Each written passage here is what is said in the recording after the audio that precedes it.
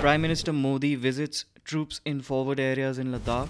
India's Defense Ministry approves the purchase of new missiles and fighter aircraft.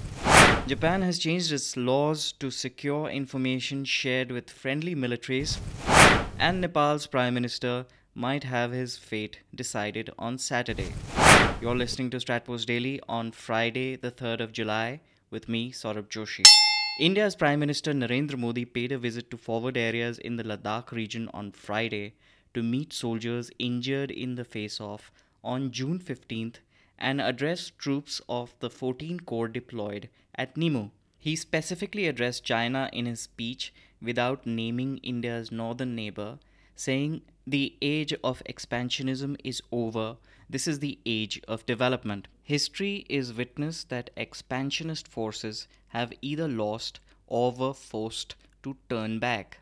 The Prime Minister also underlined the importance of the development of infrastructure in the border areas, something that has become a major concern for the Chinese. The spokesperson of the Chinese embassy in Delhi, Ji Rong, responded saying China has demarcated boundary with 12 of its 14 neighboring countries through peaceful negotiations, turning land borders into bonds of friendly cooperation. It is groundless to view China as expansionist, exaggerate and fabricate its disputes with neighbors. Prime Minister Modi also mentioned the fire and fury of the soldiers he addressed, a reference to 14 Corps, which is also known as Fire and Fury Corps. The militaries of the two countries remain heavily deployed in confrontation as the third round of talks between India's 14 Corps commander Lieutenant General Harinder Singh and South Xinjiang Military District Commander Major General Liu Lin on Tuesday were inconclusive. On Thursday, the Defense Ministry approved the purchase of 21 MiG-29 and 12 Sukhoi 30 MKI fighter aircraft, besides other purchases amounting to 38,900 crore rupees. The Defense Acquisitions Council, headed by Defense Minister Rajnath Singh, approved the purchase of Pinaka ammunition, BMP armament upgrades, software-defined radios for the Army, long-range land attack cruise missiles, and Astra missiles for the Navy and Air Force. The 1,000-kilometer range cruise missile appears to be a version of the Nirbhay missile that has been under development by the Defense Research and Development Organization. The Astra is a beyond visual range missile.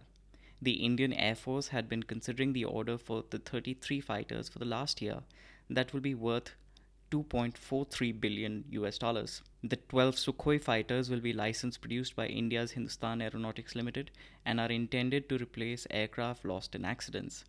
The Air Force will also be considering the purchase of an additional 6 Sukhoi 30 aircraft. The MiG-29 aircraft will be acquired directly from Russia. Separately, the Ministry of Road Transport and Highways is considering plans that would prevent Chinese companies from bidding for road projects in India. Japan has approved changes to laws that mandate classification of information from foreign militaries as a state secret, according to a report in the Nikkei Asian Review. Analysts think this is intended to allow Japan to deepen cooperation with countries like India, Australia, France, and the United Kingdom, according to the report, which said the change law sets penalties for up to 10 years in prison for leaking such secrets.